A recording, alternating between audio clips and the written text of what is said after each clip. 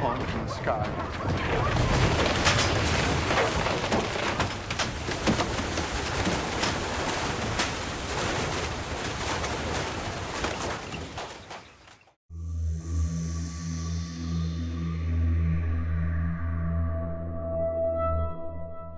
Hi everybody, this is The Tilt Shift. I'm Charlie Pimentel.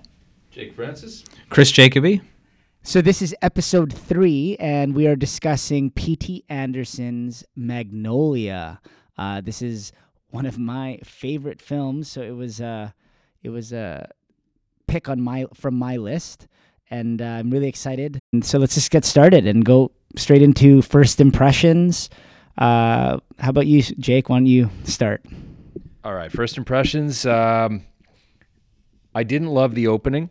The first 3 minutes, I thought I was in for a totally different film, and if that was going to be the film, I didn't think I was going to love it, and I probably wouldn't have if it kept that tone and that sort of style, which I think they probably could have cut that. But as soon as we got into the main characters and we started to see the stories of the people that the film was going to be about, I was totally in. Other first impressions, loved the first 2 hours. Didn't love as much the last hour, but overall, again, and this comes up a lot, I think, in this film, where when you put all the pieces together, it just works. But if I had to choose, I would say the first 2 hours are stronger. I just enjoyed them more. But I mean, the final hour was great. It just not as much as the first. Those are kind of my big first impressions. So this movie really hit in 1999 when this movie came out. It was the part of my life where I was really getting into movies.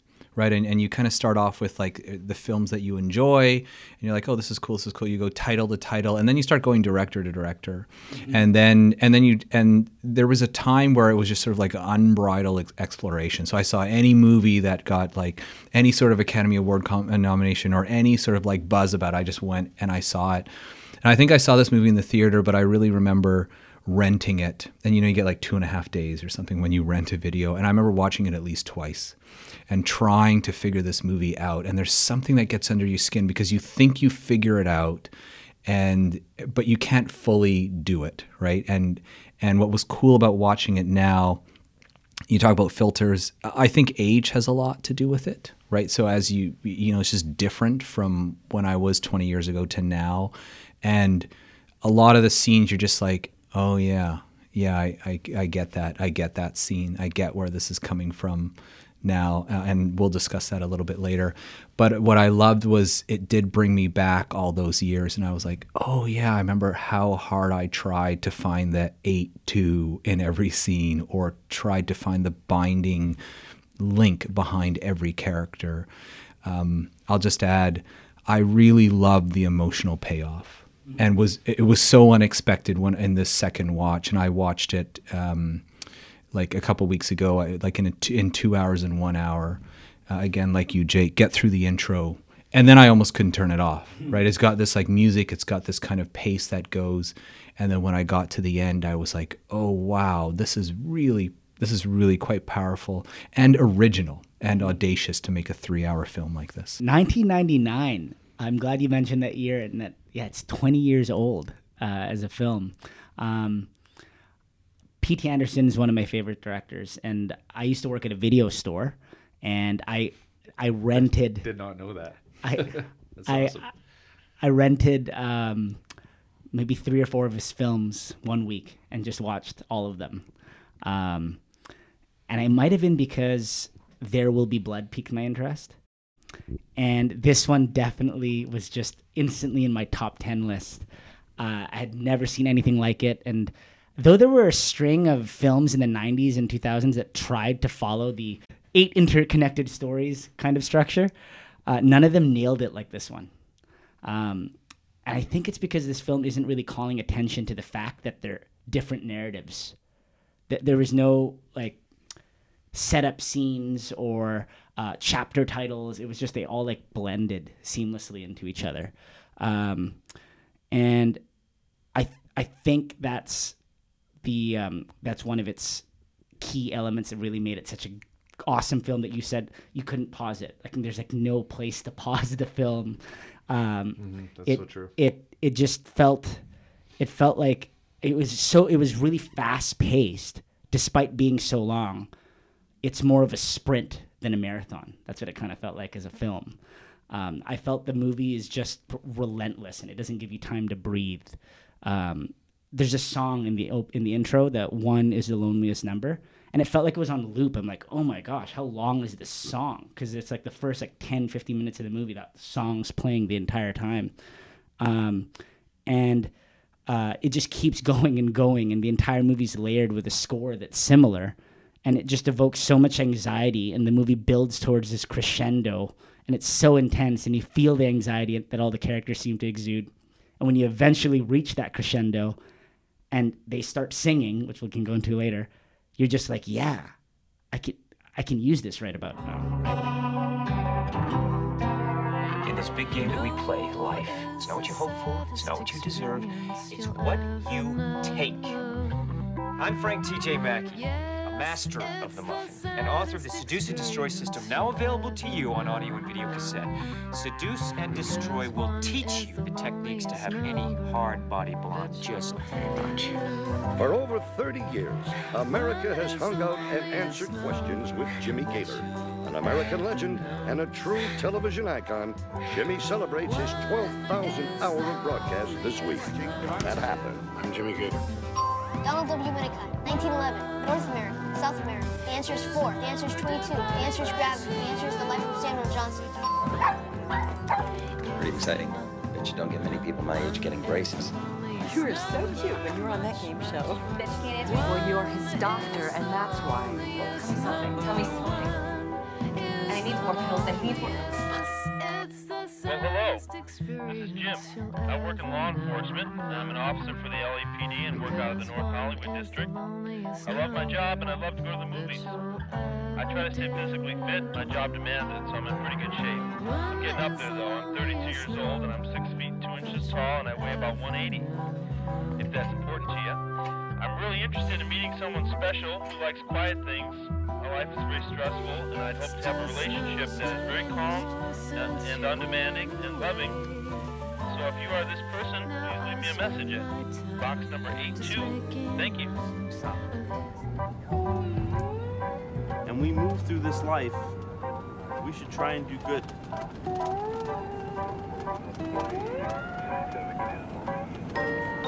Do good. And if we can do that, not hurt anyone else, well, then... So let's get into standout scenes. If I can just ask you guys to maybe nominate a few, and then we'll talk about a few, and we'll pick a winner. Chris, you want to start? I would. I think first it's hard choosing all the Frank Mackey scenes, like from his intro to the interview to his seminar to when he's on the phone to when he meets his father. Right. I think these are the key scenes for Frank Mackey. I would say of all of those, it's when he meets his father. The second one is everything to do with Phil and Claudia. And the date, like from when they meet, the date. Jim, you mean? Isn't it Jim? Officer Jim. Sorry, Jim. Yeah. Jim and Claudia. When they meet, it's like the meet cute scene, Yeah. right? Their date. And I love when he's in the car, when he's in the car Talking to after, himself. when he's talking to himself. You know, he needed a win, he got a win, and I think we feel that sort of happiness.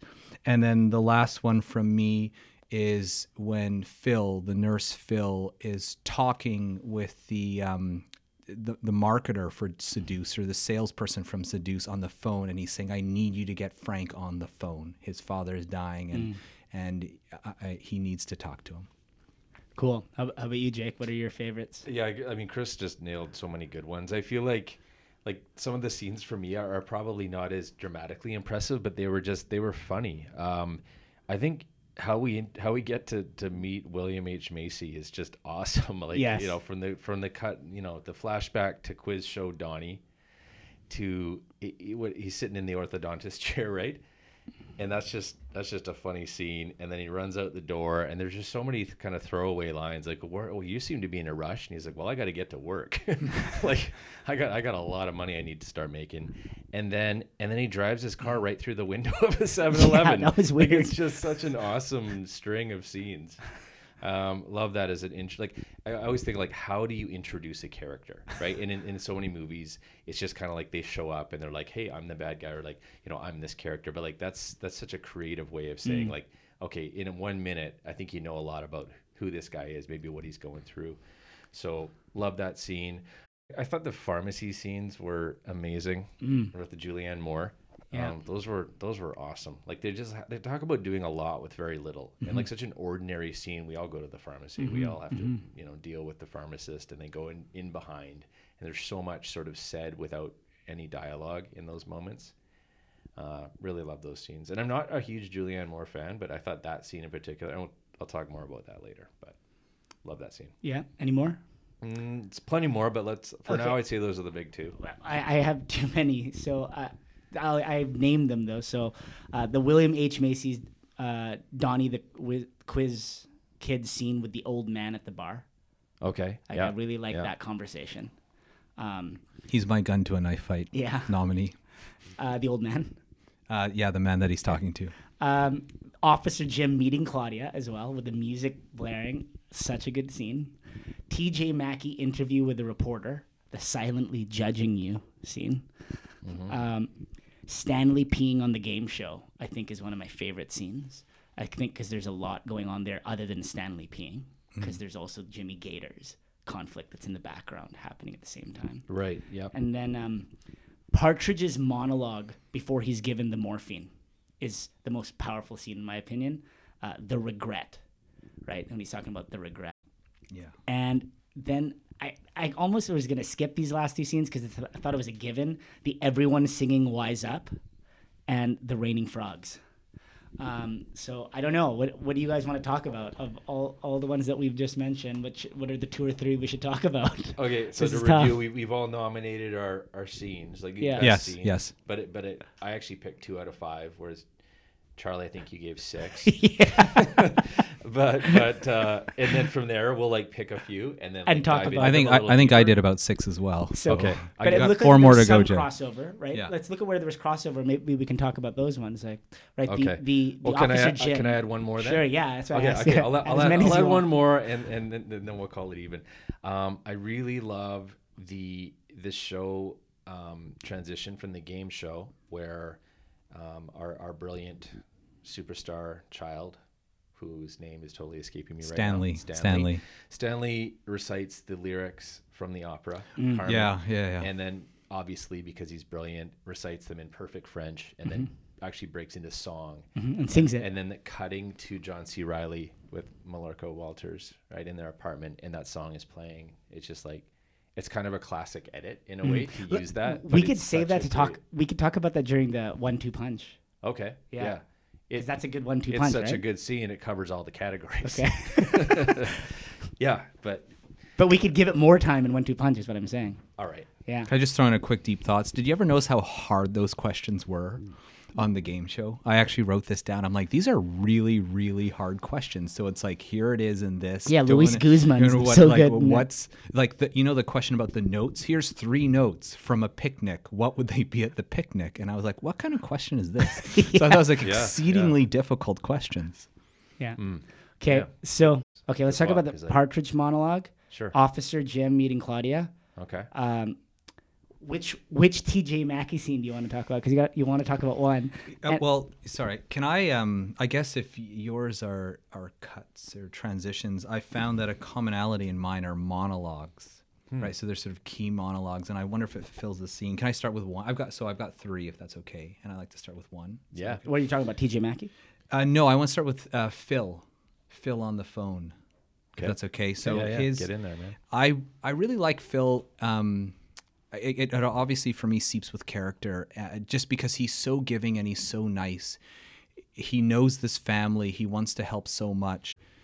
You really feel it, right? You know, he tried the number, it didn't work, and then he orders all like the Playgirl magazines, right? Playboy. Playboy, and then like Hustler and other ones, and just really pours his heart out. Yeah. And that's all he has to do, right? And I think this was his moment in the movie, and he's going to try to do anything to try and bring this family together because he thinks it's really worth it.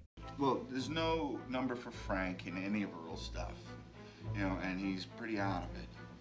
I mean, like I said, he's dying of cancer. So. What kind of cancer? Well, it's brain and lung. My mother had breast cancer. Oh, I'm sorry. Is she all right? Is she? Oh, she's fine now. Oh, that's good. Yeah, it was scary though. Oh, it's a hell of a disease. Oh, it sure is. Yeah. So, wait, I'm sorry, so why call me? I know this sounds silly, and I know that I might sound ridiculous, like this is the scene of the movie where the guy's trying to get a hold of the long-lost son, you know, but this is that scene. This is that scene, and I think they have those scenes in movies because they're true, you know, because they really happen, and you gotta believe me, this is really happening. I mean, I can give you my number, and you can go check with whoever you gotta check with and call me back, but do not leave me hanging on this, all right, please. Please. See, this is the scene of the movie where you help me out. It's interesting you say what you said about how invested he is in this family. It's not about him. He's one of the characters where it's not about him it isn't. and his development, right? He's so invested in another person's life, and he's only the nurse. And it just shows how, I think, sickness and death can just be so consuming, right, of people in its path. And the way Phil takes so much upon himself for this dying man is both like noble and heroic, and it's also thankless, right? He's kind of just, he gets slapped in the face by Julianne Moore, and he's kind of just forgotten at the end, right? He's given a brief thank you. Phil's empathy for Earl makes us care about Earl, makes the audience care more about Earl, I think. It's also troubling, like, that he's so involved in this. Yeah. That, like, is this his entire existence? Like, this is what defines him. Is this other families or this other person's mortality or their life, even though it's the end of life? There's so much about, like, what we don't know about Phil, but he's the one I wonder the most about, I think. I mean, they all have brilliant character aspects to them that make you go, like, what's happening behind the scenes or before? But I think with Phil, I go, like, what does he come home to? What happened before this the most? Yes.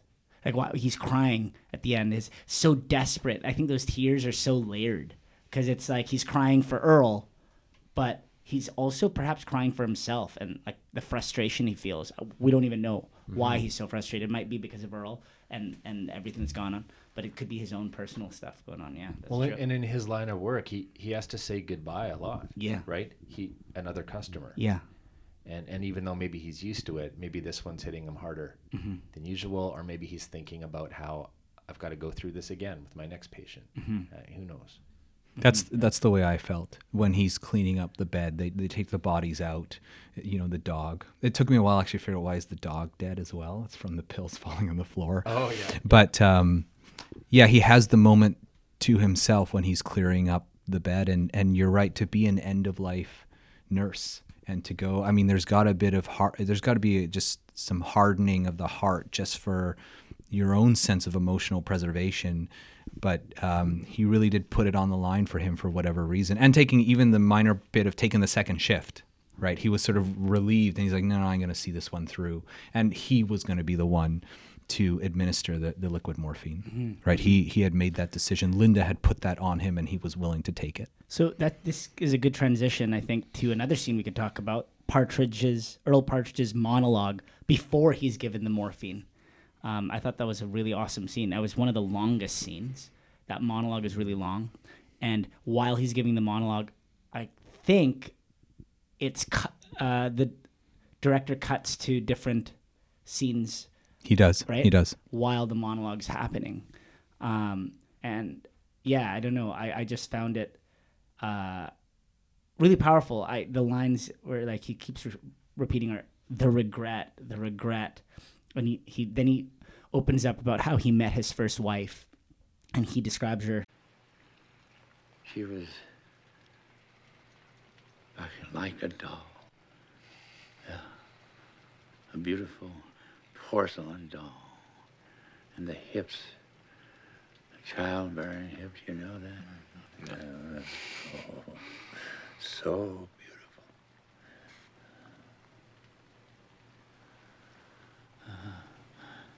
And I cheated on her over and over and over again. Because I wanted to be a man, and I didn't want her to be a woman, you know, a smart, free person who was something. And I thought those lines were so indicative of one of the movie's themes of misogyny, right? And I just thought it was such a powerful scene. The acting was great, and it just, in a movie that's just so confusing and chaotic and so many things going on, that was like a stabilizing scene with this man confessing on his deathbed. Yeah. And it fills in Frank's backstory, right? So you get a bit of Frank's backstory from the interview and from Earl, and that's it. And that sets up him coming to the house, right? So you don't know exactly what's the truth, but as soon as Earl does that, this is the regret you make. You can use that regret for anything you want, right? That whole story, you're like, oh, this is what Frank came from. And then the only other thing that fills it in is when Frank talks to his father, his dying father. Yeah, and that's what's so good about this movie. I think like so many of the different storylines inform the other storylines without you even realizing at first. Like all the storylines are interconnected and in informing the other storylines, right? Do you have anything to say about that scene, Jake? The Partridge monologue, or do you want to move on? I think another it's a good example of a director writer, because he wrote it and directed it. Just really trusting the audience big time that they're going to be okay to kind of let that go as long as it did, right? And some might argue that that would have been an opportunity to shave a few minutes off this 3 hour and 8 minute film. I think that's what it clocks in at. Yeah, but just like so many things in this movie where on their own they would feel like a bit awkward or they just too much, when you look at it all together, it needs to happen. It's cathartic and it's incredible, but also like that performance is amazing. That cannot be easy to do. Yeah. And he does it. I thought he died in real life. Yeah, like you think this guy's literally about to pass on. Yeah. Yeah, really good. Yeah, really good. And again, that line that he says applies to some of the other characters, right? Like with Jimmy Gator and how he abused his daughter, right? Similar sort of sentiment about women there. Do you want to talk about the TJ? You just brought up TJ Mackey. Do you want to talk about a TJ Mackey scene then? I have the interview with the reporter as one, but if you want, I want to talk about Frank Mackey, if you don't mind, last. I want to do that last. So I've got a Officer Jim scene, but go with it. Officer Jim when he meets Claudia and the music's just blaring. I love that scene. Well, I'll start with something a little bit different than if you guys want to go to the other Officer Jim scenes. I loved it when he was in the car, right? So I'll take that little bit. I liked when, and I've got something written here about the date, but I think, in everybody's life, there's like, you need a win. And it gets so set up with the opening personal ad, right? And I had that like, my life is very stressful, and I hope to have a relationship that is very calm and undemanding and loving, right? And he's working out like I'm in really good shape, all this kind of stuff, and then he gets into his job. He does something great. He finds this kind of dead body and the perpetrator sort of there, yet gets no attention from his peers, right? Doesn't seem like a good job. He pipes in, but he gets like shut down a little bit, but just kind of carries on with his day. And then, so all that stuff with Claudia is really great. But when he's in this car and he's feeling happy, I wrote, yeah, okay, well, that is what I wait for, right? I wait for those calls, and I wait and I pray. And sometimes Jesus says, Jim, I got a surprise for you today. I want you to meet this young lady, okay? Now, where it goes from there is up to you, and I don't think you're going to screw it up. And he's just this monologue, and you're just so happy for him, right? Because you're like, don't go down the stairs, knock on the door, go for it, brother. And I love the self-talk. He's got a couple of self-talk monologues, but I just love that where, good for you, good for you. So that was a little bit of a fast forward because I'm going to rewind now to when he meets Claudia. Yeah. And the music's blaring and she's like, I'm coming. And he's like, open up, I'm going to break in. And do you want to talk about that scene at all? Well, I didn't actually think about it until now that you brought it up. Like, because I think it's another reminder of what P.T. Anderson does, which is he just takes something that's difficult or uncomfortable for the audience, whether it's like subject matter or just the way a scene is shot, whether it's something that we're seeing like the partridge, just the slow death of this man in that agonizing monologue, or like the music scene. Like, it's actually like sensory wise, it's uncomfortable to watch that scene. Like, I had to turn the volume down on the TV, on the headphones, because you're just like, you're also having to endure what it's like to like listen to someone who's got the music up way too loud. You're distracted, and he just lets it. He just keeps going. It keeps going to the point where you really do feel that tension, and that like just when John C. Reilly, whatever, what does he finally say? Like, just could you turn the music down? Yeah. Could you just turn it down? You're gonna hurt your ears. You're gonna hurt. Yeah, he's so concerned. He's such a good man. But yeah, I just, again, like he really doesn't just think about, okay, what do I need to tell in this story right now, but actually, how do I want the audience to feel in this moment? And it's just so effective, and it shouldn't be. It should be like, no, you did too much, you went too far, but it works. Yeah, it reminds me of the scene in Boogie Nights with Alfred Molina. And he's playing the music really loud while Mark Wahlberg and John C. Reilly? Yeah, they go to the house for the drug deal and they try to sell like fake cocaine. And the music's just, and the guys, there's a guy lighting firecrackers in the background, and it's just like this sensory overload. And it's the same director does that, right? But well, yeah. Think about the when the oil well is on fire and there will be blood. Oh yeah, right. Yeah. It's just pure, like, it's visual, but it's also audio chaos, and it's hard to listen to because you're actually, it feels like you're there, and it's not the best vibe being there, and it goes on for minutes. Yeah. There's an extra pause on him, so the door opens, he sees Claudia, and there's that extra moment. Oh yeah. On John C. Reilly, and the nightstick not getting in the holster and falling down the stairs. And I didn't catch it at first, or like all those years ago, but it's, he kind of missed it. And then when at the end of that day, I mean, the coffee scene is funny, and I don't like to talk shop over coffee. Yeah, he's like, so I see you're brewing a pot. Like, the soft sell is so poorly done. And then when he leaves and he stops on the stairwell, and they're both kind of waiting there, and he stops, and then the radio goes off. And then he comes in there and he's struggling because he's also such a rule follower. Yeah. So he's like, I came here as an officer of the law, and blah blah. If we're up for talking about another scene, the Stanley peeing on the game show is one of my favorite scenes. But is there any other ones? I'm gonna go to Frank, but if you want to talk about Stanley peeing on the game show, I think is one of the standout scenes, and I'm gonna fight for this one because I think it was very climactic, first of all, right?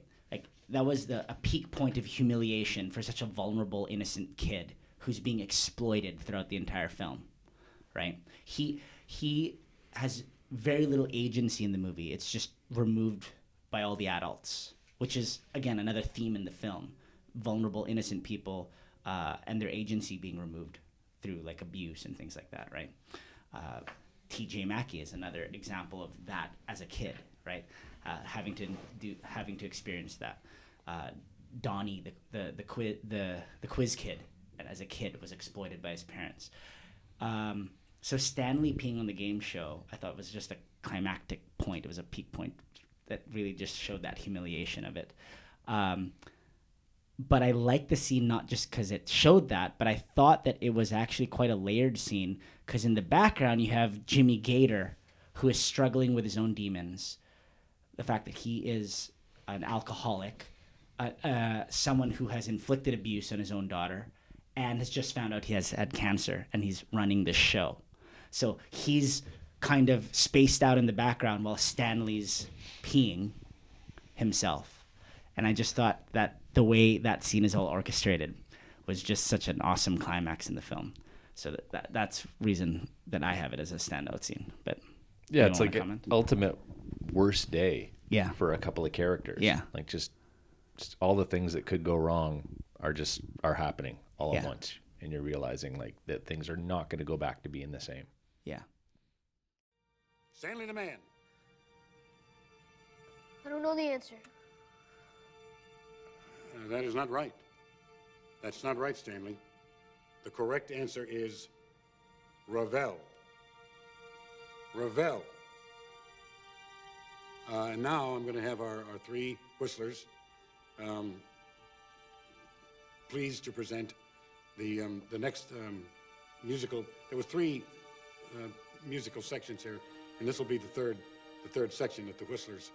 And they'll play a piece it's very recognizable. It's Chopin, actually, and it's in the style of March Militaire. It's a very recognizable piece.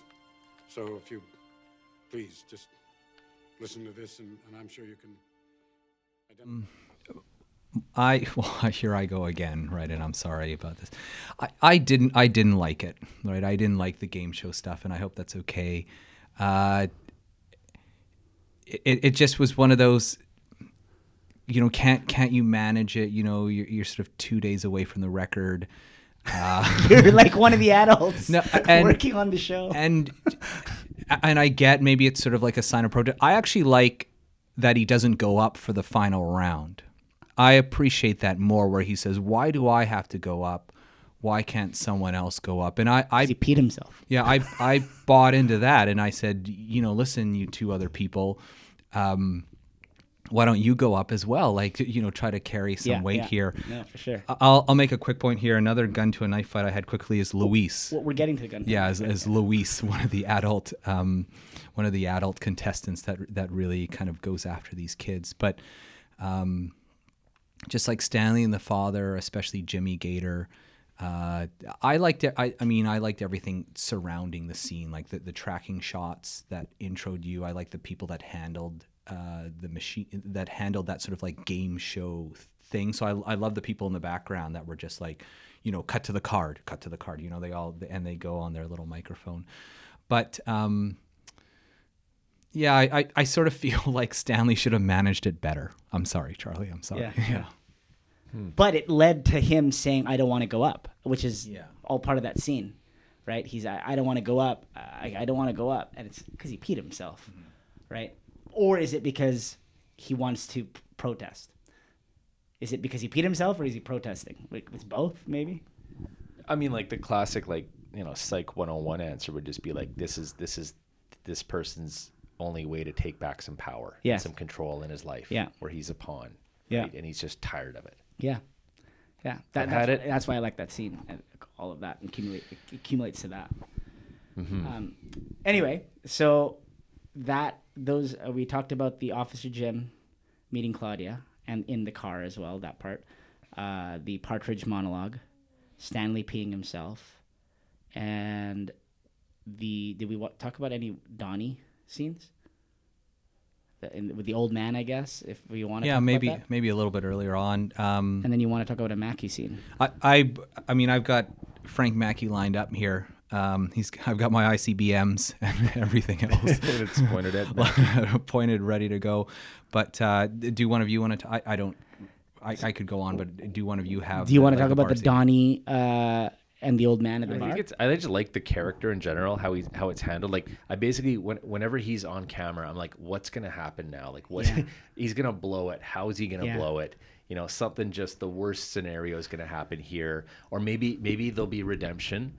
But like, it definitely did a really good job of kind of me going, okay, like, what's about to happen to William H. Macy's character next? Yeah. But yeah, it's just going into that bar, mm-hmm. That old classic American bar, and you see that, oh, he's in love with this bartender, and he's just so desperate, and then he sees his adversary is this old man sitting on the bar who has more money than him, and that's his competition. I'm sick here now. I confuse melancholy with depression sometimes. Mm-hmm. You see, Why don't you run along now, friend? Your dessert is getting cold. I'm sick. Stay that way. I'm sick and I'm in love. You seem the sort of person who confuses the two.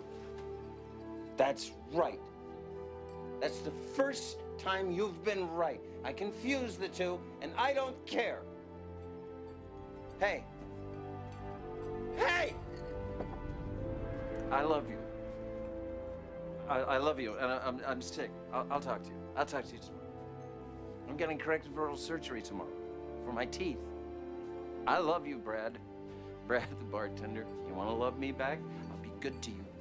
I'll be goddamn good for you. I won't be mad if you don't know who said what. I won't punish Brad. you if you get the answer Honey. wrong. I can teach and tell You have you. a special Samuel secret Johnson. crush over there, I think. Don't treat him too lovely, he shut might get up. hurt. Mind your own business. Gently, son. Brad, I know you don't love me now. It's a dangerous thing to confuse children with angels. And no, it is not dangerous to confuse children with angels. It's actually just It's just hilarious. so the funny. The thought that how many things must you have going a little bit not quite right in life to Yeah. think that, oh, that's the ticket. I got to get some braces. Yeah. You know, Yeah. like Yeah. that's gonna solve it. Yeah, and it's so it's supposed to be pathetic, right? I think William H. Macy always plays a pathetic character. Yeah, he's not often winning. Yeah, and in the movies he's in. It was just perfect, and Yeah. I thought it was just he's so desperate, and he's saying I have love to give, and he's like just bearing his soul to his opposition, to his competition, and the guys just looking at him and saying, "You're just a spoke in the wheel, a friend of the family," and he's like, "What's that supposed to mean?" He's like, like basically that you don't matter. That's what he's telling him. Even when he's successfully pulled off like a safe robbery, he still finds a way to blow it. Like, pulling the fishtail U-turn, and then he snaps off the key. Yeah. And he's basically like shit on as a child, right? And he says that scars and hurts. And it's like a super close-up of him when he's saying that. It's like there's not many close-ups in this movie. And then there's a super close-up of William H. Macy's character as he's talking about the pain of what it was like to be this child star exploited. And it's just, it should seem unnatural that he's just opening up. All of a sudden, this sounds like expository dialogue because he's just opening up to some strangers. But it's not. It feels like, no, this guy's desperate and drunk off Coke because he drank like Diet Coke, I think. Is that what it is? I don't think he orders like an alcoholic drink. He's still a kid in a way, like an Arrested Development, getting braces. And I don't know. I liked that scene. You feel so bad for him. Chris, you look like you want to jump in. I just wanted to say my favorite part about him is I loved how he didn't need oral surgery, and then when he falls from the pipe, he like clearly does now. Yeah, he needs like emergency. He oral now surgery. needs oral surgery after when he falls off when he's trying to return the money.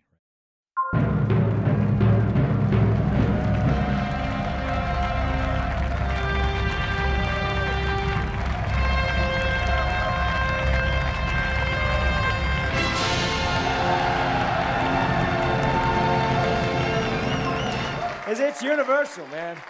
It is evolutional. It is anthropological. It is biological. Oh, it is animal. We are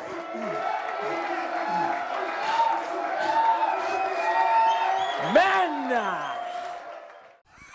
Well, wait a minute. Before we talk about TJ Mackey, I just want to know, how are we going to navigate this? How do you talk about TJ Mackey on a supposedly clean podcast?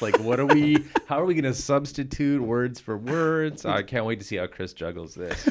So, Charlie, if you don't mind, you seem to indicate the hill you're going to die on is the Stanley Peen I don't know scene, now. After I've talked about the scene, I'm like, maybe the Donnie scene. We talked about it, Chris. Yeah, the hill that I'm going to die on is when Frank breaks down in front of his father. And I think there's a setup.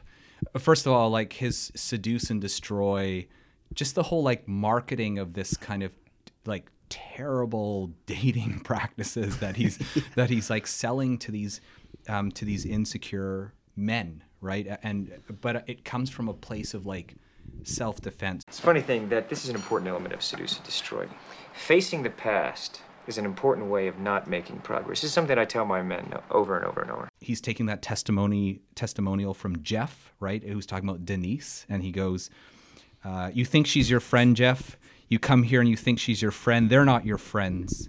Do you think she's really going to be there when things go bad? Huh, guys? And this feeling of abandonment. And then he switches to the macho guy. Oh, you think again. And then he gets like, Denise the piece, and then he does the "you're gonna give me that cherry pie, sweet mama baby," right? So he kind of ends off on that. Because I have my lasers, I have my tasers, I have my ICBMs, I have my bazookas, I have my jets pointed right at you. When Frank goes to see Earl, and I think his first line is, or something along those lines. His first line is, "She waited for your call." And if we did what's my favorite line, that would be it. It would be, "She waited for your call, for you to come." And then he breaks, right? "I'm not gonna cry. I'm not gonna cry for you." And then he breaks. And that's Tom Cruise doing his thing.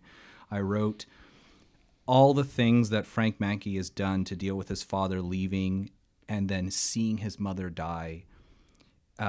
He rationalizes it by becoming his father. Mm-hmm. In a weird way, like, to protect myself, I should be like my father. I should have left, right? And I don't ever want to feel this again. So what I'm going to do is I'm going to develop these skills just to use women and for me to be in control.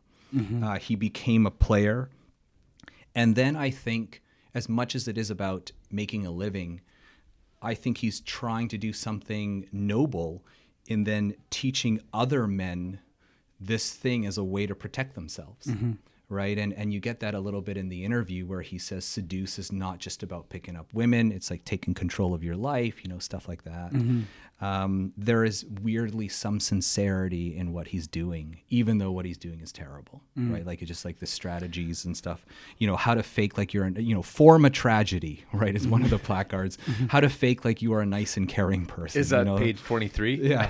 That's in the blue book or the white book? Like, I don't know. Tosses the chair and says, I made a mistake. It was page 22. Yeah. Right. Yeah. Well, the start of him cracking, right? And the interviewee or the interviewer, like, unravels him, right? Mm-hmm. That coupled with the phone call, this is Phil, he's the nurse of your dad, he's the real deal, like the address checks out, all that kind of stuff. But when he breaks in front of that, and he does turn at the end, right? Yeah. He cares at the end. You hear him say a line in the hospital, "Is she gonna be okay?" Yeah. And he's worried about his dad's new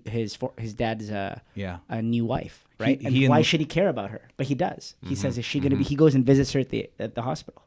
Yeah, he and Linda. One of my what ifs is like, well, he and Linda kind of become friends after this. Yeah, like she didn't have closer to each other's age, actually. But that would be it. It's or will he seduce him breaking down and Frank Mackey settles down with Linda. Yeah. All right. So those are 5 or 6 scenes. What is the best scene? There's the Donnie and the old man at the bar, the Officer Jim meeting Claudia and getting the win. There is TJ Mackey going to see his dad. There's Stanley not just peeing on the game show, but also then refusing to get up. And there is the Partridge monologue that hits home the theme. I can't believe we didn't talk about Wise Up or the Raining Frogs. That's like, but we can talk about it later. Anyway, in other contexts. For best scenes? Yeah. Those are the scenes we talked about. Can I jump in to that? Yeah. Because I don't think they're best scenes. Like that. Okay. That's my opinion. But like that's what we've been talking about the entire time. What's your best scene then? Let's hear some best scenes. No, I give mine. I thought I gave mine, and they ended up being just a series of really good edits. Yeah. Right.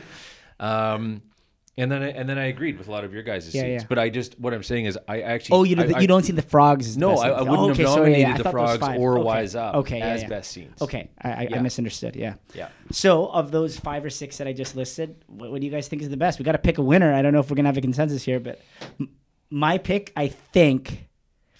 I can't pick. You got to go first. I can't pick. I almost wish I could be moved, but I can't. And that is when Frank finally sits down beside his bed and starts off. Like, it gets to that moment, and it is so, everything wonderfully comes together at that, where he's waiting at the door. I'm going to drop kick these dogs. Yeah, and it's then, so good and then with he that sits, line. Phil's in the background. The morphine drops have been, given. It's just a matter of time now. All the interview, the Earl Partridge monologue, it all comes down to this moment. The tragic irony of that is that the morphine drops have been put in, so he's not taking in anything of what Frank's saying. Except probably there is a brief moment where he's not taking anything that you're saying. I agree, but it's like, my son is here, right? And after he's like, she waited for your call. It's like, he says, don't go away. And you wonder if he hates his father so much, why is he actually there? Well, and he loves and hates his father still. Just Which one? just for all the listeners, all of them. I just thought Thank we should you. quickly. Yes, you guys are the best. We should just quickly reiterate, like, what are the scenes? Because I've already forgotten. Okay. So I'm imagining one or two. Donnie and the people out old there. man. Donnie Yeah. and the old man in the Okay. bar. Officer Jim meeting Claudia. T.J. Mackey at meeting his dad on the deathbed. Stanley on the game show peeing and then refusing to get up for the final round. Earl Partridge's monologue to Phil before he's given the morphine. Yeah, I'm with Chris on this one. I really think it's a huge payoff moment. It's what you're wondering the whole movie. I mean, you're wondering a lot of things in this movie, but you really want to know, like, is it possible that there's a soul in there? Yeah. Is this guy really as tough and as like untouchable as he conveys? And you kind of think it's got to pay off, but you're still not sure. I can agree. I think it's meant to be that. Yes. Yeah.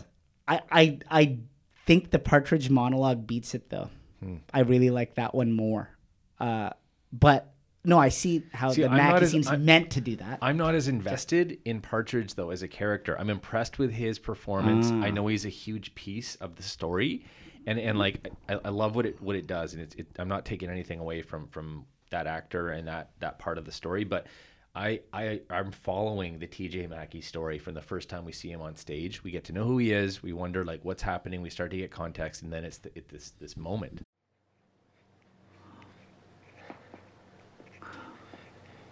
I was there.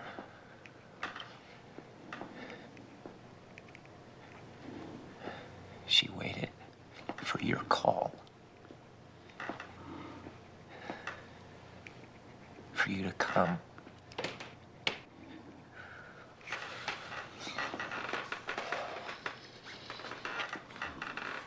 I'm not gonna cry. I'm not gonna cry for you.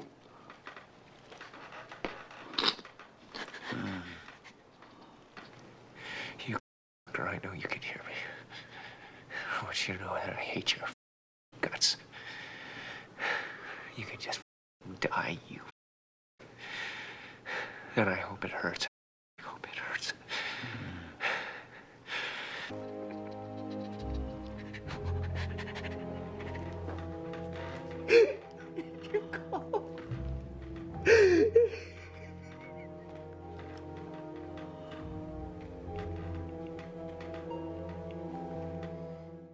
This massive climactic I wonder moment. if that's because it's Tom Cruise and we just, we see him as the leading man all the time. Who else was auditioned for that part? Do we know? Was it him from the start? I'd be interested to know who else. Yeah, it was always going to be Cruise. Yeah, I think it was him from the start. From just my quick reading, it was Tom Cruise saw Boogie Nights, and he asked P.T. Anderson to write a character for him. And at first, when P.T. Anderson said, "Hey, I want you to do Frank Mackey," Tom Cruise was like, "Is this too much for me?" But he had just done Eyes Wide Shut, which was such a repressed role that he went into this, and he's like, "Oh, okay." He got nominated for this. Yeah, Best supporting he got actor. nominated. But he didn't win. No. Man. Best supporting actor was his nominee, for this. Can I just run another it quickly? It wins. Let's move on to the next category. Yes. In terms of monologues, the not a great scene, but I still love it, is the John C. Reilly ending monologue. Yeah. Right when he's walking with Donnie, and he's just the. Yes. Sometimes people need a little help. Sometimes people need to forgive, and Yeah. sometimes they need to go to jail. And I I mean, Earl Partridge beats that out, but I like that John C. Reilly. Well, it's the sunny side of these monologues, It's empathy, right? And the movie does have that empathy piece with all the characters. Really, they all start feeling empathy for each other in one way or another. We feel empathy for all these characters, despite how flawed they are. So the next thing here is best storyline of all of the 8 characters. If they were just single storylines and we didn't see all the other ones, do you have one or two that is your favorite? I already know Chris is going to say T.J. Mackey. And John C. Reilly. Okay. I'm going with Mallorca Walters, whose character's name is that Claudia? Claudia. I've never seen this actor before. Yeah. And that's not because she hasn't been in other things. I sometimes don't recognize people. And it might be that you guys have seen her in other things, or since then. I feel like this is the movie I know her from. Yeah. And she was so incredible, like her performance, but also just her story, like where we meet her and like where she goes to, and you almost think it's gonna completely crumble and fall apart, and then there's a second opportunity. And I'm just cheering for her the whole time. You just hope there's a way that somebody can pick things up. Yeah. But I wonder if, as P.T. Anderson being limited in his perspective as a man, he writes her less as a protagonist and more as a side character to Officer Jim's story. Yeah, I think there's a lot of truth to that. Yeah.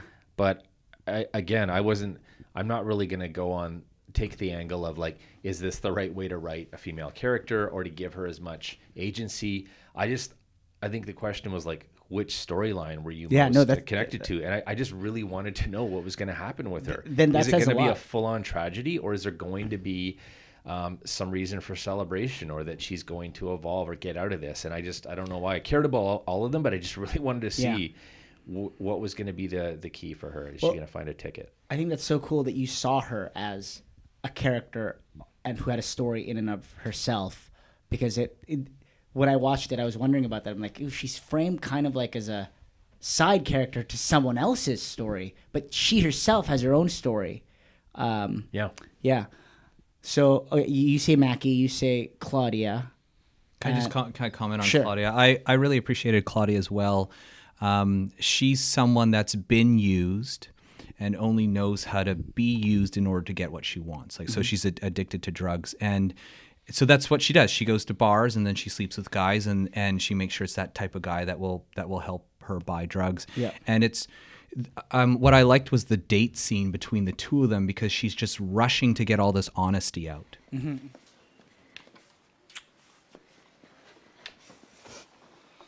I wanted to do that. Well, That felt good to do what I wanted to do. yeah. Can I tell you something? Yeah, of course. I'm really nervous that you're gonna hate me soon. You're gonna find stuff out about me and you're gonna hate me. No, like what? What do you mean? You have so much.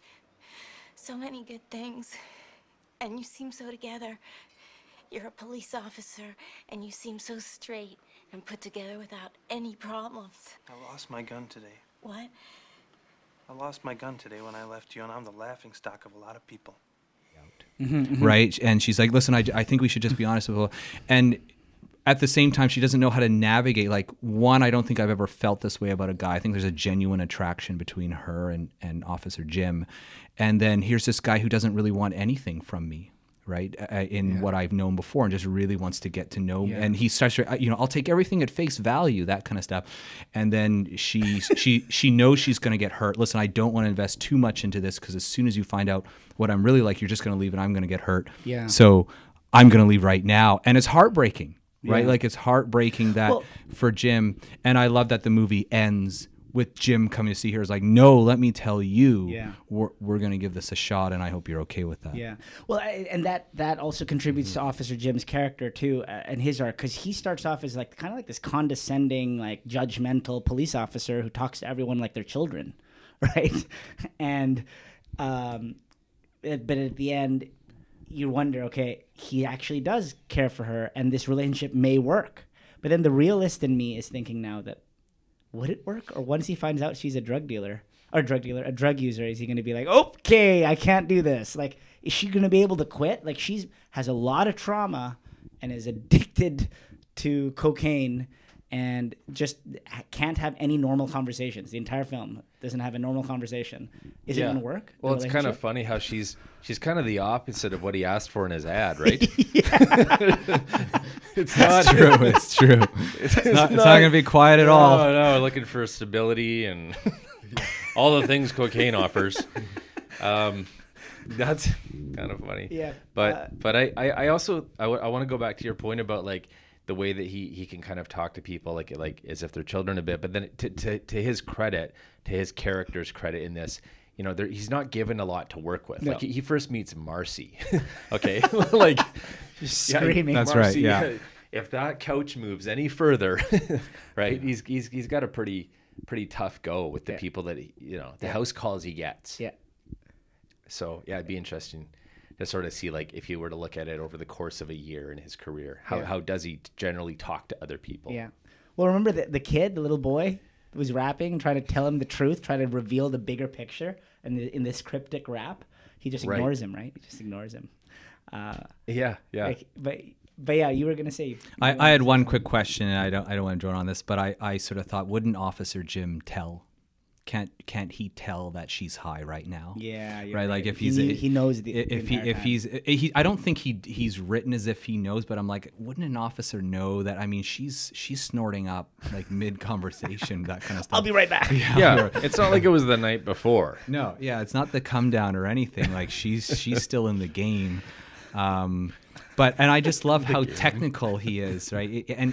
The one I do love about him is that it's a little bit about authority, but it's more like he really tries to convince people that this is not the right way to go. So he's not saying turn down that music because I'm in charge. It's turn down that music because it's going to damage your ears. He's and sincere. It's going to bother your neighbors, yeah. right? And I love that kind of angle. Like, don't you know this is going to hurt your ears, and wouldn't you want that to stop, right? Yeah. So you shouldn't listen to your music louder.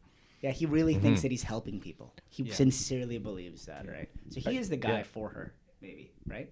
Yeah. Okay, so the people I have, or best storylines I have, is Officer Jim and Phil Parma, the nurse. Those are As best storylines? Yeah, best arcs. They're my favorite. Phil and Officer Jim. Okay. Yeah, we don't have to vote on that. We all had different ones. That's fine. Gun to a knife fight. You've already alluded to a few. I talked about Phil Parma earlier, so I'm done. That's my gun to a knife fight. But you guys have any? Chris, you got a few. I wrote a couple, and it's hard. I mean, there's a lot of side characters, but I wrote. I don't know whether this qualifies, but Earl Partridge to a degree, the rapper kid. In the beginning, he has a couple of key scenes in there. He saves Linda, right? And after he takes all her money, and kind of takes the gun, and I could really tell. Watching it this time, like the whole Alonzo the worm story was cut, right? There was one more story in there between Marcy, the worm, and the kid that didn't really see itself to fruition. I Googled that. There was a whole deleted part of the script. And I sort of do want, because he takes the gun when Jim slips in the rain, this rapper kid, and then I'm like, well, how does the gun just like sort of fall by the gas station? I wrote, to an extent, the father of the kid. What's the name of the father of Stanley? Do you know? Oh, I don't remember. No, I can't recall, man. Yeah. Yeah, the rich guy at the bar that Donnie can't beat. And I loved how calm he was. Like, so here's this other guy clearly sort of weirded out, and he just tosses him aside with these. He doesn't really get fazed at all. The kids on the game show with Stanley, and then Luis. It's Stanley. So the Luis, the adult contestant. So do you have any performances that you thought were awesome, and despite being small roles? Well, I don't know if this qualifies as a small role, like what the cutoff would be, but and I can't recall the actress's name.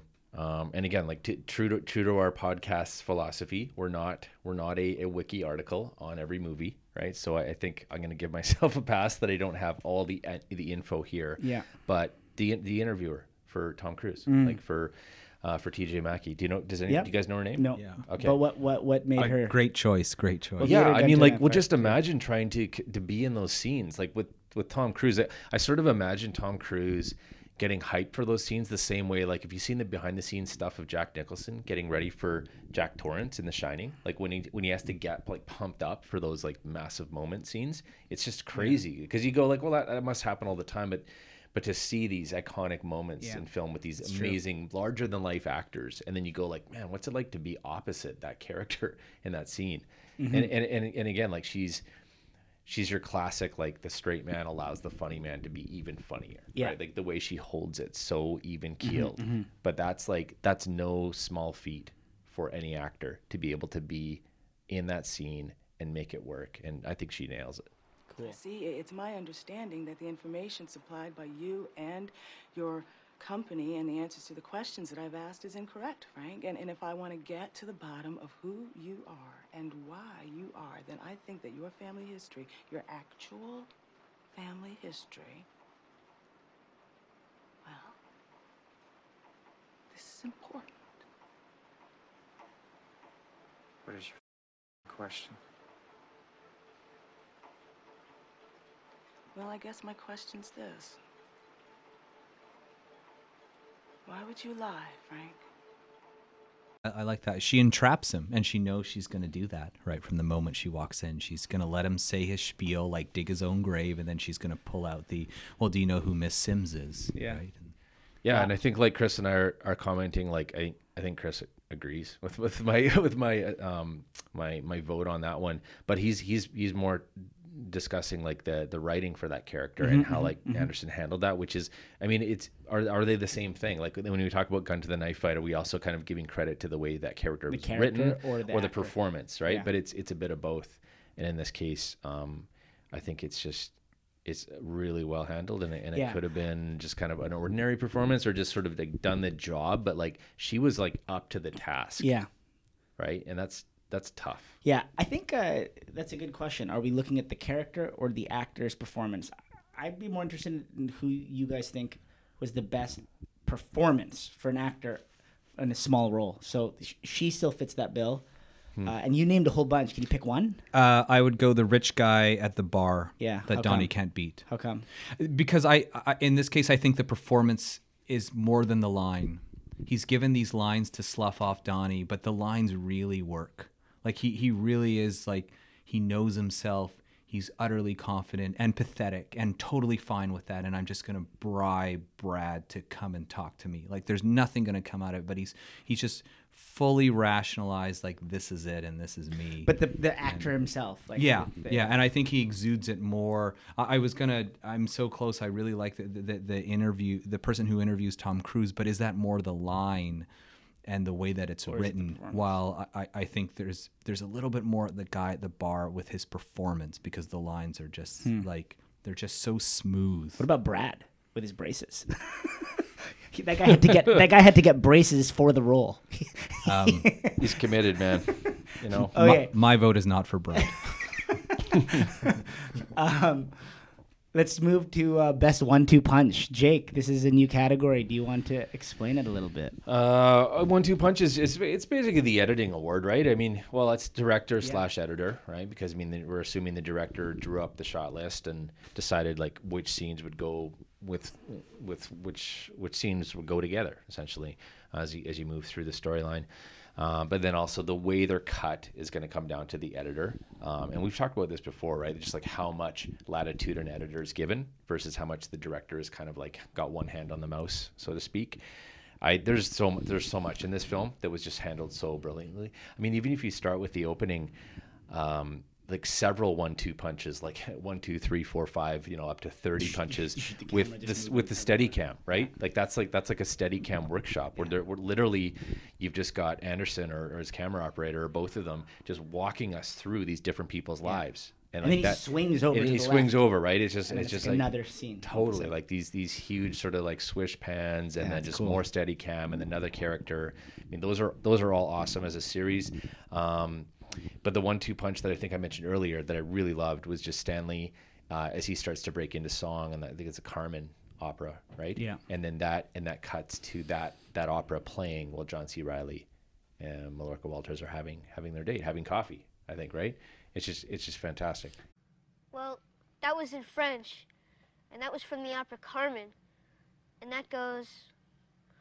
L'amour est un vaisseau rebelle que nous ne peut apprivoiser. Et c'est moi qu'on l'appelle celui qu'on vient de refuser.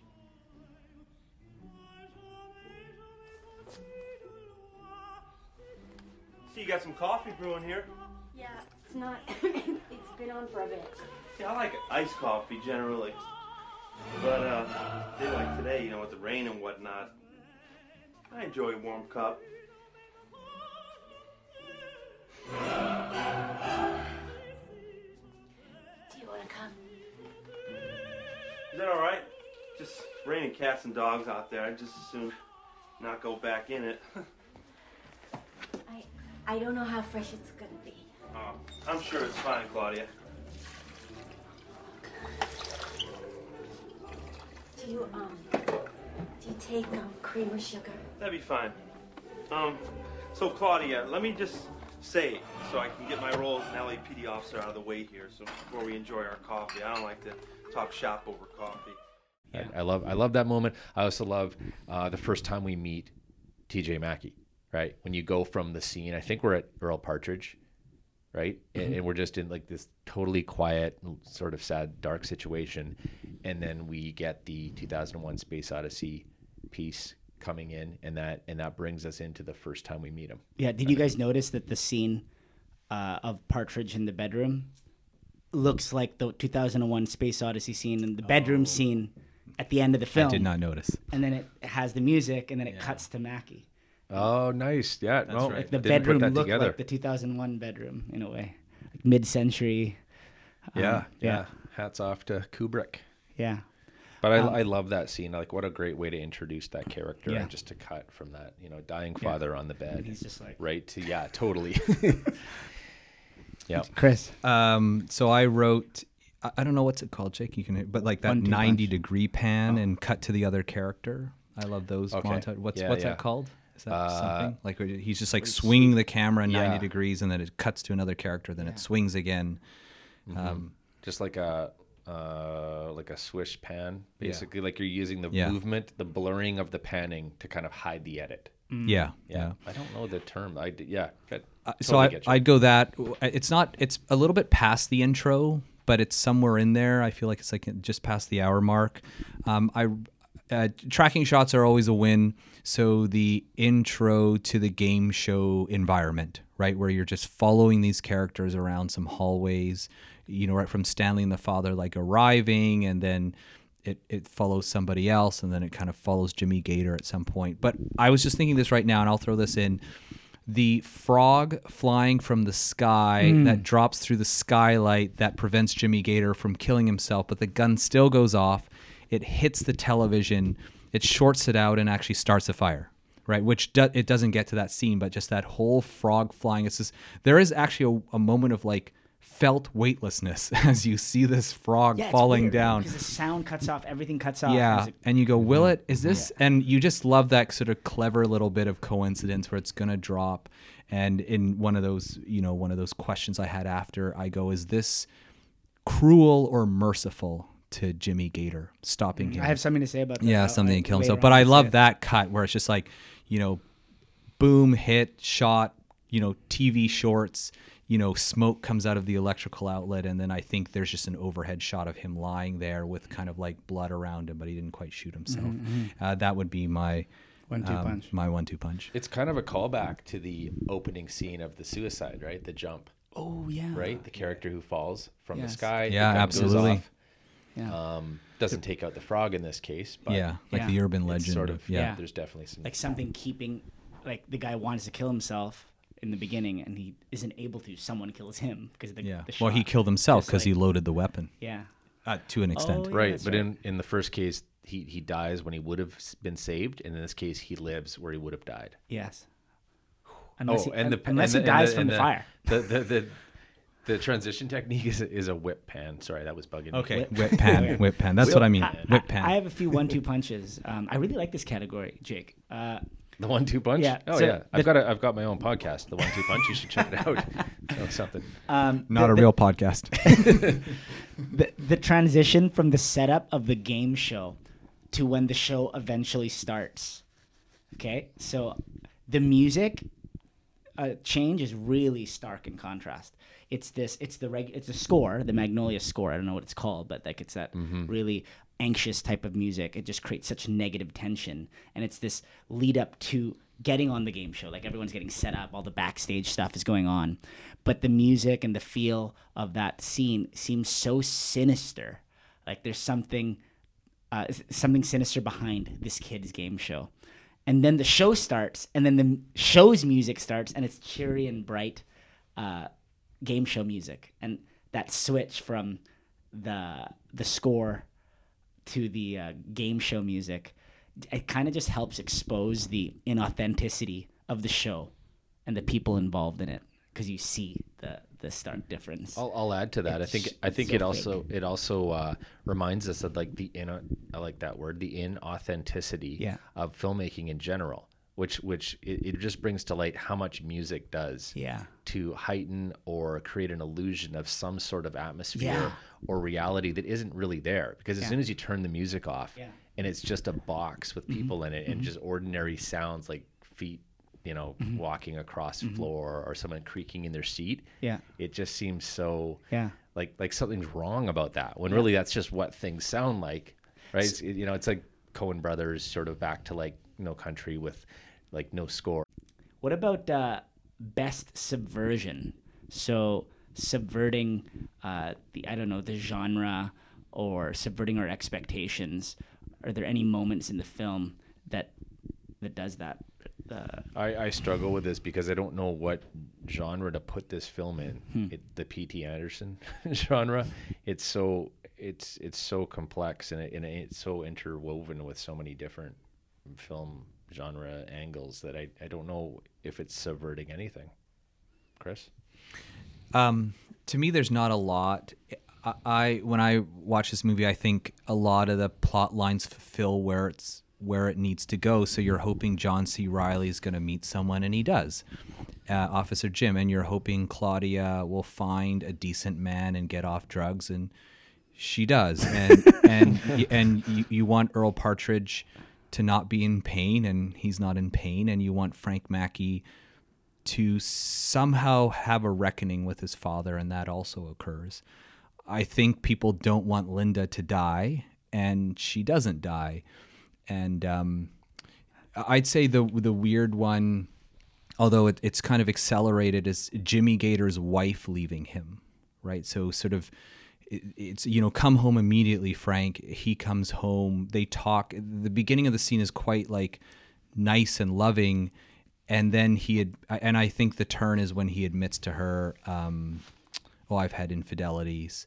And then she quite quickly goes, well, did you touch Claudia? And then she leaves. And I'm like, why are you kind of leaving now, right? And as I go through these characters, so Donnie has a change of heart, and Officer Jim helps him. So it's hard to see where it is. The only one is maybe Jimmy Gator. And then as it goes, if Jimmy Gator killed himself, but then the frog kind of saves him in a weird way, right? And we don't know if the fire kind of consumes him or not. They cut, right? You don't really see that. So does he somehow live and have to kind of live with his terrible abuse? So it's hard to find. Maybe it's the father, the father of Stanley, where the father just doesn't care. It seems like. So Stanley's like, you got to start treating me nicely, and the dad's like, go to bed. Yeah. But then there's victory in just the kid standing up to his father, and I doubt he'll come back to that game show kind of thing, right? And it's like, yep, you're not going to get this record. I'm sorry. Yeah. So I found it hard too, because I looked down all the storylines and it was tough to find one. And even the rapper kid got all that money. So yeah. I have one thing to say about Best Subversion: the use of singing, the character singing. I think it's used to make us suspend our belief, and it primes us for what comes next, the Raining Frogs. So it adds this magical realism element to an otherwise realistic drama. right? It's this realistic drama.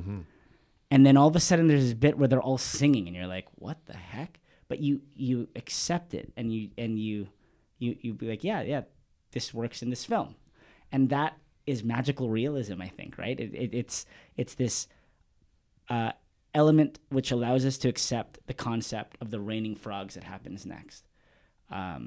Which in any other context, in any other film, you'd be like, what, this makes no sense. And I think that was the best like subversive moment in the film. It subverted that genre of drama into magical realism. Yeah, good point. And I never thought of it as like that kind of warms you up to like, well, maybe they'll be more likely to accept the raining frogs because they already saw like people break into song. Well, yeah, you see Earl Partridge even singing. And he's basically he shouldn't be singing. So I think they're not really singing. I think it's supposed to be an artistic way of showing what they're actually all feeling, right? And the singing that's right. is not actually they're not actually singing. That's just what's going on inside them. So the last few bits here is I wanted to talk about the opening shot versus the closing shot, and I think that's something that. Says a lot in movies, you know. There's a bit in the beginning, in the prologue, that focuses on a boy's face. He's a neighbor of the guy who jumps off the building in that prologue. He's the boy that's interviewed, and the narrator is talking about how this boy explained how the kid who committed suicide loaded the gun, and it's the neighbor who reveals this truth, right? And it shows this boy's face, and he looks straight at the camera, and he looks sad because, all the tragedy happening around him. And then it cuts from that boy's face to Stanley's face in the present day on TV in a game show. And both faces look really sad. These sad kids. And then a few of the last shots in the film show Stanley smile. He's happy at the end when it's raining frogs. And then in the very final shot, we see Claudia, and it's her face. She's the last shot of the film. And she smiles for the first time in the entire movie, and then it cuts to black. So there's this contrasting of sad and happy faces with the opening and closing that I wanted to point out. I don't know. Do you guys have any thoughts on that? So feel free to cut this when we actually edit it. Sure. But this could be like negative Chris time if that it has a little bit like Jake like Jake it's a new alluded. Category. Negative Chris this time. could go somewhere. I don't want to put it, but I'll say like Jake. I didn't care for that beginning too much, right? And prologue. And I sort of saw like the opening is the Greenberry Hill, and then these names happen to be the same, and I was like, what? I was like, let's just get on with it, sort of thing, and then it cuts to the building scene, and then it also has this like scuba diving, blackjack dealer or poker dealer or something like that. So right. So there are all those three, and I mean I like the analysis of the sort of the happy and sad and all that boy, but there is a part of this film, and I've got P.T. Anderson doesn't need anything from me, where it is sort of director being clever movie, right? So I'm going to do a really long track shot and this like exceedingly long intros. I'm going to make the soundtrack almost exclusively Amy Mann songs. It's indulgent. Yeah, which is he started all that stuff, right? And then you think of say like. The Social Network and like Trent, these sorts of things where you use one thing. And I remember the frog thing when I first saw it really throwing me off, and I don't really know what to think of the frog. I accept the frog scene, and I like the frog scene, but it's just one of those things, like it was just blatant Bible reference, like kind of thrown at us. I think it's more than that. And to sort of signify something, and I understand that, and this is a movie, right? Like he can do what he wants. So I looked at that and go, oh, like what's kind of happening now, sort of thing. Well, but those are my thoughts so far. Yeah, I agree, Chris. I find myself sometimes watching a movie like this and going like, am I just accepting this because I don't want to disagree with like what is a critically acclaimed movie, or that this guy is clearly very good at what he does, therefore he could do no wrong. And I mean, no, because I'm okay with criticizing movies and being maybe like, I'm not going to give that a 10 out of 10. I actually thought it was an 8, but in this case, no, I didn't think this movie was an 8. I'm joking. Yeah, it was a 7. No, I'm just kidding. I definitely feel like it's one of those movies like where when you watch it again, or maybe like you watch it in a different mood or different time in your life, you're going to get something different. I actually really didn't like the sing along the first time. Yeah. And then the second time, I don't know, maybe I just needed to hear that song. It is a beautiful song. So like, obviously that was a big piece. It's like capturing, like choosing the right song there was critical. It always is, but I think in this case they really had to nail it, and it's fantastic. So the second time around, I enjoyed it. Frogs, I still don't know what I think. Like to this day, I don't know. Wow. My final thought is on whether they need to be there, and whether it's the ultimate example of indulgence by a director to say, yeah, we're gonna rain frogs, and we're gonna rain frogs for like, what is it, 6 minutes? How long do those frogs come down for? That leads to the last category: deeper questions and insights. I'd love to. We're not going to do MVPs. Oh, I don't care. I'm just wondering. We can. No, we might not have time. So deeper questions and insights of the There's film. time. There's always time. Deeper questions and insights that you might have about this film, and so it seems like you're already bringing up the frogs. What does the frogs mean? Like, what do you guys think the themes, the major theme, or deeper ideas in this film are? And just take it away, whatever you want to say, whatever you think. I'll go last. Well, because you want to talk about the frogs last? No, you could talk in any order. But you really want to talk about the frogs. Like, I feel like you didn't get a chance to talk about them, and we were just talking about them, and you were patiently waiting. Okay, do you want me to go first? Yeah, man. Well, it's not just about the frogs. I have a bunch of musings about what I think the film's about, because it's one of those films you're like, what is this movie about? But you're also going to talk about the frogs. Yeah, that's part of it. Do it. Yeah. So I have some notes here that the film's about suffering. I think that's one of the ideas. And then there's this concept of the sins of the father shall be visited upon the sons. That whole that saying, that expression, and then it's translated in the film as, we might be through with the past, but the past ain't through with us. That's a line that's repeated throughout. They even say like, and the book says, we might be through with the past, and the past ain't through with us. I was like, what book? And the Bible, but no, that line's not in the Bible. I don't know. Contrasts with Mackie's line, the most useless thing is that which is behind me. He says that, and that's false. It's definitely false. It's a lie, because the movie shows that's not true. So I think there's this element of spirituality in the film, especially noticeable in phrases like, don't mistake children for angels, and the black kid and his rap. There's lots of religious allusions in that. He says something along the lines of, I copied and pasted the actual lyrics. It goes, try to listen and learn, check that ego, come off it. I'm the prophet, the professor. I'm a teach you about the worm who eventually turned to catch wreck with the neck of a long-time oppressor. And he's running from the devil, but the debt is always gaining. And if he's worth being hurt, he's worth bringing pain in.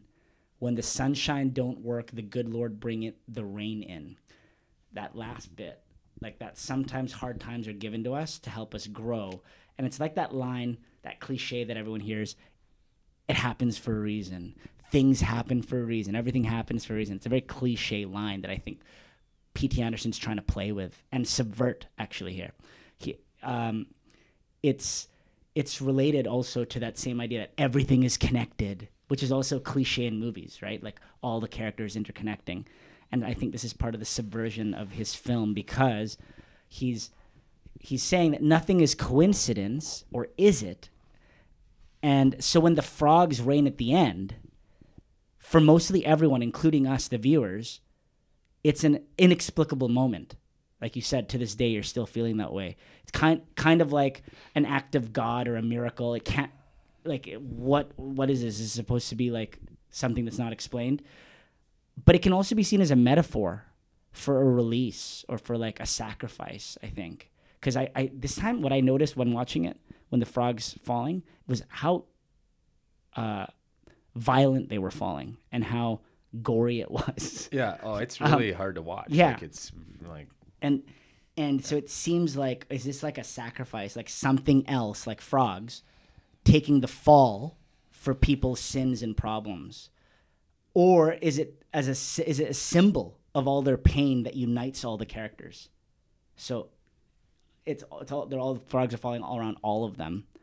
And it's actually this horrible, chaotic moment of this scary moment of frogs falling that leads to Officer Jim having empathy for Donnie.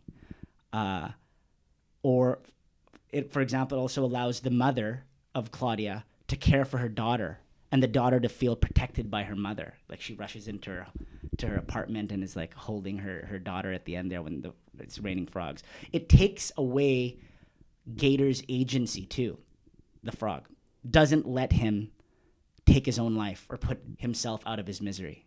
So I saw it as like a way of getting back at Gator. Like, no, you can't kill yourself. We're not going to let you kill yourself. You're going to have to suffer, right? And so the frog keeps him from being able to make his own choice about his death there. But for Stanley, I think it's not symbolic. And that's the clever part at the end by P.T. Anderson. Because I don't think P.T. Anderson's a religious guy, so I don't think he's necessarily subscribing to this belief that like everything happens for a reason, or that it's some spiritual thing. He's actually I think trying to show through Stanley that actually this is not symbolic. It's actual science. I don't know if you guys noticed, but Stanley's watching and he says this happens. And if you look at the books that are on the table of the library, some of them are about weather and frogs coming from the raining down. And he's reading about weather patterns because that actually can happen. When like hurricanes or tornadoes pick up a bunch of frogs in a swamp or a body of water, and then it carries them somewhere else and then drops them with the rest of the precipitation. Right. Yeah, I had to go look that up too, and I think this is just like an exaggerated version of Yeah, something of course, that yeah. can happen. It's You a might get cinematic a few frogs, but not like a downpour. Yeah. For, no, it's a for, cinematic version of half it, an right? hour. but there's like a scientific explanation for it, right? And that's like that's why Stanley is so at peace while everyone else is like, what the heck's going on? And there's tons of weather reports throughout the film, and they act as transitions, but I think they're foreshadowing, right? Because weather forecasts are ways in which we try to feel like we have control over our environment, right? That's what a weather forecast is. What was the weather forecast the day of the frogs? Wasn't it clear? Yeah, 0% chance yeah, of precipitation, right? Yeah. So it's kind of almost too on the nose. Yeah. It's like, but guess what? Yeah. Frogs. Yeah. So I'm saying perhaps the film is basically showing us that we don't really have control over our environment, right? Like, and as much as we try to, there's always going to be suffering and pain, but that the suffering and pain actually unites everybody. And perhaps it's meant to increase our empathy for each other, our ability to recognize the humanity and like the story behind every single person. In this story, just focus on people in that intersected along Magnolia Boulevard. So that was my interpretation of the frogs this time around watching it. Because normally, over the last few times I've watched, I'm like, yeah, what do the frogs mean? Is it just a biblical reference? No, I think it was more than that. But yeah. Sorry, that was a mouthful. No, that's good. I'll say to that, I agree. And I did buy it when I eventually watched it, and I accepted it. And I actually really liked the aftermath. You know how like careful they're walking when they're going to their car, and it's just like all the squishing sounds when they're walking, or like the driving scene. Yeah, it's pretty gross. And you're talking about how violent they fall down. It is. Here's another cliche scene, but this sort of like overturned car that slides in exactly where they need to be. So the ambulance tipping over, and then it just like ultra slides right into the hospital. And then outside Earl Partridge's pool, and you see this pool scene, and I'm always fixated on the railing because there's a couple of frogs that like Hit the railing. yeah, they hit the railing, and you could just like their bodies kind of like, you know, would just like fall apart when they hit that thing. But I bought it and I accepted. Because it led to what came afterwards, right? There was a real kind of like it was sunny afterwards, and that, and they went along. I wanted to just quickly further your answer, which all the stuff is pretty obvious, but I like how. Thank you, Charlie, for all those quotes. I thought of those quotes. The one in my head was. Confuse children with angels, and I'll just sort of add to yours a little bit. These sort of really close-ups of the tiny words. So like they do a close-up of this, like it happened, like the words in a painting in Earl Partridge's house or something like that. So Oh, yes, yeah, they I do these remember. like, you know, he does this kind of like loop focus thing. But I wrote here, there's a real theme of fathers and children, right? So like Bert and Claudia, Earl and Frank, Stanley and his father, and a real theme of infidelity, right? So it's like Earl cheated on his wife, Bert is cheating on his wife. Frank is not married, but there's an illusion that like he's pretty promiscuous, and and stuff like that. And you kind of like, oh, okay, this is really what's happening here, and he's playing with those themes, and he's kicking them all into gear. I just wanted to just quickly mention that this is bugging me. The actress's name, the interviewer, is April Grace. She played the part of Guinevere. So I had to get that squared away. The themes. So yeah, for me, these are a bit broad. Didn't go into it nearly as deep as Charlie. We can't compete. We can never. Oh, the English teacher.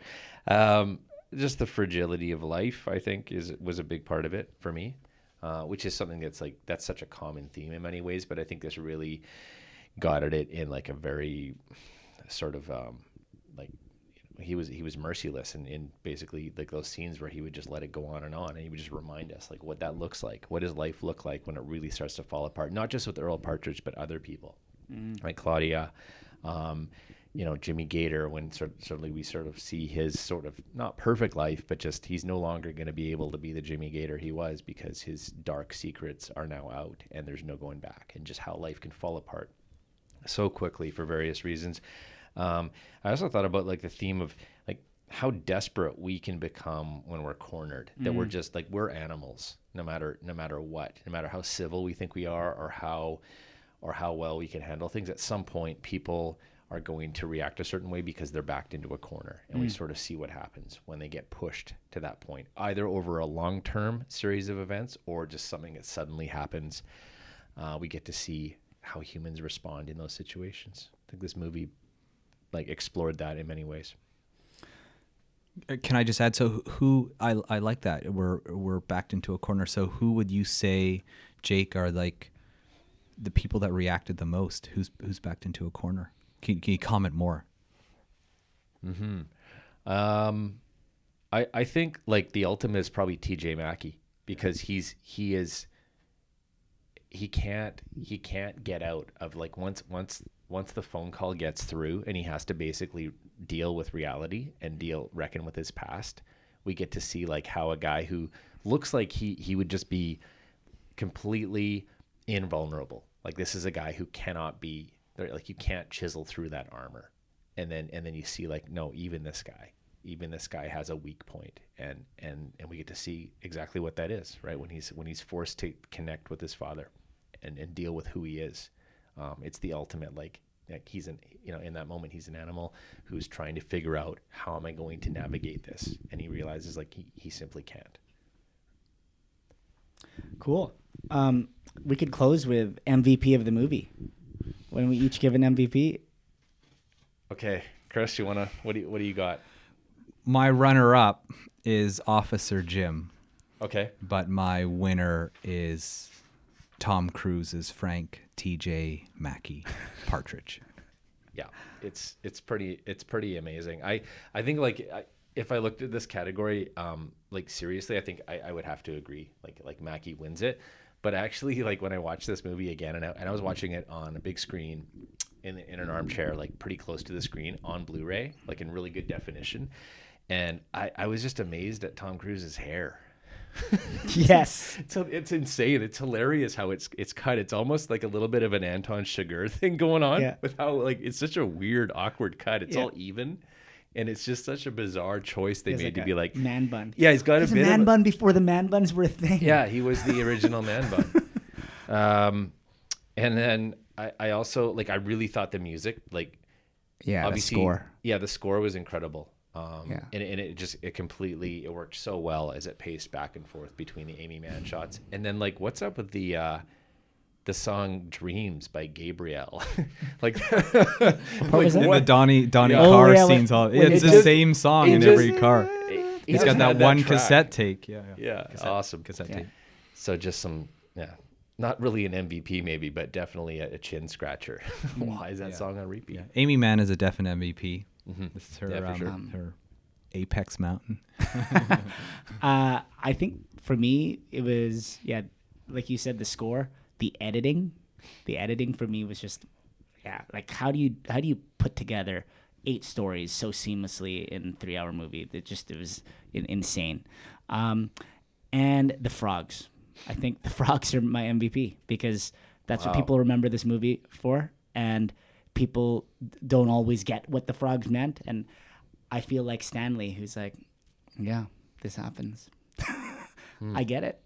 I like my interpretation of it, and it makes me like the film more, and the frogs are the reason for that. Yeah, awesome. So well, thanks for hosting, Charlie. Yeah, thanks for taking that on. Thank you very much. I continue to blow off my duty of hosting. At some point I will, but thanks again for taking the reins. I'm sorry it was so long. I just thought we should do a 3-hour podcast for a 3-hour movie, you know? Yeah, we want to keep a 1-to-1 ratio. As it stands, we're at about a 1-to-2 ratio. We're at the 90-minute mark. Oh my gosh. Here, so we're gonna need a good editor. Yeah. All right, thanks for listening, guys. Thanks everybody. Thank you. Something